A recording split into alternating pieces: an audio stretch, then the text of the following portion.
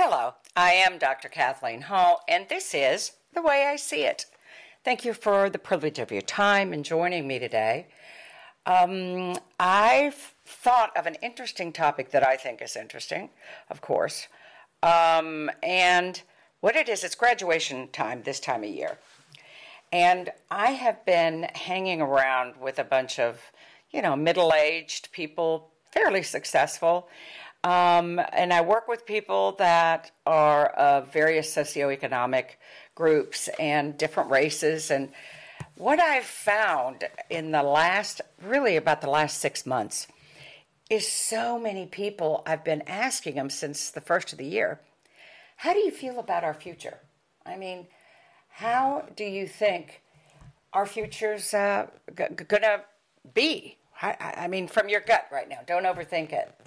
And things I heard were cautiously optimistic, negatively optimistic, negative, I'm glad that I'm not young, all kinds of things. So I thought, what I'd like to do today is do what I found in the Atlanta Journal-Constitution here in Atlanta.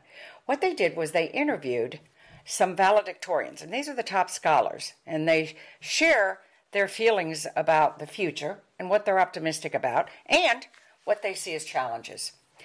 And the reason this is really important is these are our future. These valedictorians are going to be the big thinkers, movers, shakers. I don't care if it's in science, physics, education, what business, whatever they go into, these people are our future, the planet Earth's future.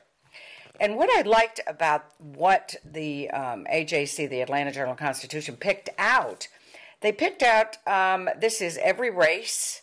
Let me see. I believe maybe 3 of them are men. Most of them are women. And so I found it fascinating that it didn't matter whether they were Asian or white or black or from Middle Eastern descendancy, whatever it was fascinating for me to see how optimistic they were, because when you listen to my personal social media, and I listen to television, I watch the evening news and the morning shows and tape them and watch them, and read everything, read my periodicals, magazines, newspapers, that I felt this, every bit of it, this cautious optimism, this negativity, this negatively optimistic. So it was so refreshing on Sunday when I read what these kids meaning 18, they were all going to be freshmen in college, what they think of our future. Because what they think is what's going to happen, because it's what is going to make it happen. And as you all know, let me run over what the people that are negative, the cautiously negative, negatively optimistic, all the ones that I've talked to, which is probably 90% now. 90% have these negative feelings, negatively optimistic. The challenges are climate change, the huge political divide and how this keeps going on in Congress and in our society. Technology, and especially with AI now, that's become even bigger. By the way, I didn't know if you saw where it showed that there was a bombing, I think in the White House, near the White House yesterday, and Wall Street, or the people that saw it, it was so real because it was done by artificial intelligence that the stock market actually dropped. And these are some of the things we're very concerned about with AI, including, wars, nuclear problems. A lot of the people at Google that even developed AI say that within a few years it could be the end of humankind. So this is challenging, to say the least. Social media is another big challenge.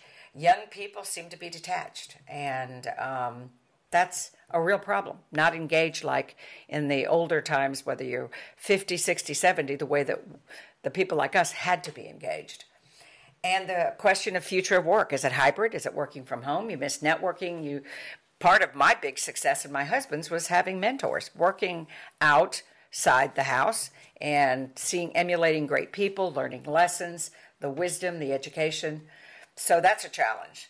And then 50% of Americans and people around the globe do not go to church. Okay, that may not be a problem, but it's seen as a challenge because when you were raised, no matter if you are spiritual now or whatever religion you are as you age, when you grow up in an algorithm, which is, since we're all scientists here at my house, you can struggle against that algorithm and go out into the world and not do anything, become an atheist. But at least you have a framework, a root, a taproot. And so our young children and people are not going to any organized place that they can push up against or question. And last but not least, half of our population, or over half, is experience anxiety and depression. Our mental health has never been challenged, even in the wars, which is very interesting, like it has now. And whether that's a cocktail of social media, mistrust, everything that I've just talked about, the environmental challenges or whatever. So what I wanted to do was go through several of these people that are valedictorians. It's the class of 2023. And remember, they experienced major disruption with COVID-19. A lot of them worked from home. Unbelievable challenges. Isolation. But they persevered, and they're ready for the next step. So I wanted to talk about their wisdom. And again, these are seeds of our future. That's why this just isn't talking about young people. These are seeds of our future. These people, again, will be leading our world. So facing our greatest human challenges, and these are young people are pretty optimistic. So first, let's talk about challenges. The biggest challenges your generation will face. This is from Miss Alexander. I believe instant gratification will be the biggest struggle for my generation. To be specific, I believe that they struggle with detaching themselves from it and need to learn to enjoy the present moment more often. Wow. How about that for wisdom? Are you serious? Yes. She is saying this young, beautiful woman is saying the biggest struggle she sees is instant gratification. What have a lot of us said? But that's what we worry about. Pretty cool. This is another person. Her name is Miss Christopher. And she says the biggest challenge in our future is adulthood. My generation has relied so much on others and our parents and other people, and especially technology, for help, that stepping out into the responsibility of adulthood, everything that comes with it, like jobs, networking, it seems like it's almost tricky or impossible. Bless her heart. Okay, another one, Ms. Lee, sees the biggest challenges of their generation and of our own future, no matter what age you are listening to this. With the increasing expectations that are set for children and teens, I think one of the biggest challenges our generation will face is the danger of comparing yourself to others. Wow. It's beneficial to have role models who push you to become a better person, but when the comparisons reach an unhealthy level, it can become discouraging and disastrous. Look at the suicide rate. Everyone has their own path and their own pace in life, and we need to remember that for our future. Amen. See, we've worried about this with Facebook, Instagram, TikTok, especially the girls, looking at each other and comparing. And to me, it is just so refreshing to see them realize it. This isn't us as older adults pointing the finger and going, do you realize this? Wow. This is Miss Abney. The biggest challenges she believes in the future will be the current political and social climate has our nation more divided than it has ever been. These divisions are heightened through the echo chambers of social media. It seems as if our country has lost the art of compromise, and I worry for how these divisions will spread through my generation and all generations and younger generations alike. Very, very wise. Absolutely. Okay, now how about Mr. Deze? Biggest challenges his generation will face and the future is figuring out how to survive. Wow. I fear basic survival will be our biggest challenge. That's pretty grim. Miss Chudisama. She believes the biggest challenge will be battling boundaries regarding social media and AI, reversing climate change and protecting the environment. And Miss Duong believes that the biggest challenges will be social changes. Political issues will continue to be a huge source of conflict. It will be difficult to achieve any significant social advancements if we have this much tension. Isn't this interesting? I love this. And finally, Ms. Tay, what is the biggest challenge of this generation and future generations and what is in our future? Inequity, student debt, and mental health issues. Wow. So anyway, I found that very interesting, very positive, meaning they're aware of the challenges they're being handed. I mean, they're aware of the planet that they're inheriting. This is so cool. Anyway, so next, how optimistic are you about the future? And this is Miss Christopher. I am incredibly optimistic about the future. God has blessed me and us with a lot of accomplishments that will allow us to be successful in the future. And I plan not to take any of my accomplishments for granted. I see that my future is bright. I'm excited to embark on this new journey into the future. Well, I think that's pretty optimistic. I love it. And Ms. Lee, okay, she says she's optimistic about the future because I'm very optimistic about the future. Graduating from high school is only the first step in our journey, and we have so many possibilities awaiting us.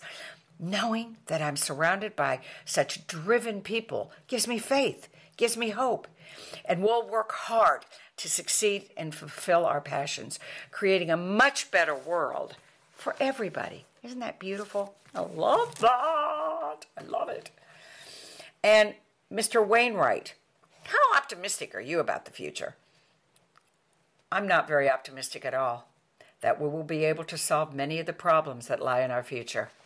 It will take massive cultural shifts in order to address the challenges that we all face on this earth, such as climate crisis, persistent systemic inequalities, and the alarming increase in censorship.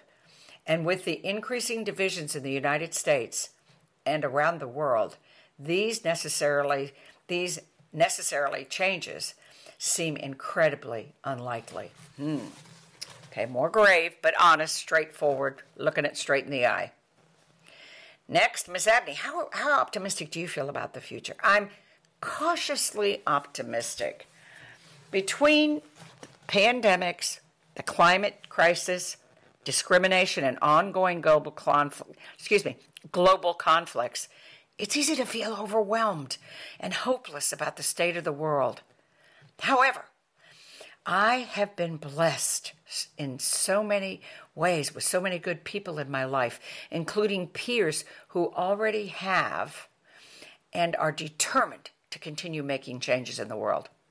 Although the headlines make it difficult, I see enough good in the people around me to remain cautiously optimistic about our shared future. Okay. Put your chin up. Let's go. And next is Miss Carter, and she's very optimistic. I am extremely optimistic about the future. I know what skills I have, and I know that I will get more as I age, and I will use all of them to make a better future world. Next is Mr. Desai. How optimistic are you about the future? I try to remain as optimistic as possible. Of course, there are issues that need solving, but I like to believe that the future is something worth working towards, even though it might not always seem the case. Miss Chudasama, how optimistic are you? I am extremely hopeful about the future. I believe in those around me, and I also believe that if we unite and if we cooperate, we can accomplish anything. And then Miss DeJong, I am pretty optimistic about the future. I'm really passionate about what I want to study, and I'm excited to think about all the ways I personally can make a difference in the future. Wow. Now that's energizing.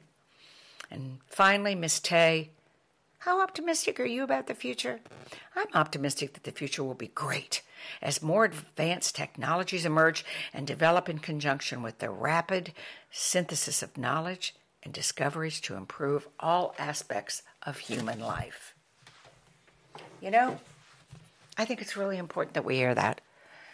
I think it's important because, again, whether you get your news online, whether you get it on a station, whether you're watering the grass and the neighbor walks up, whether you're at Starbucks and you get a flash of news on your iPad or your computer or your iPhone, and shootings, that's also, gun violence. That was another one. I forgot to add that one.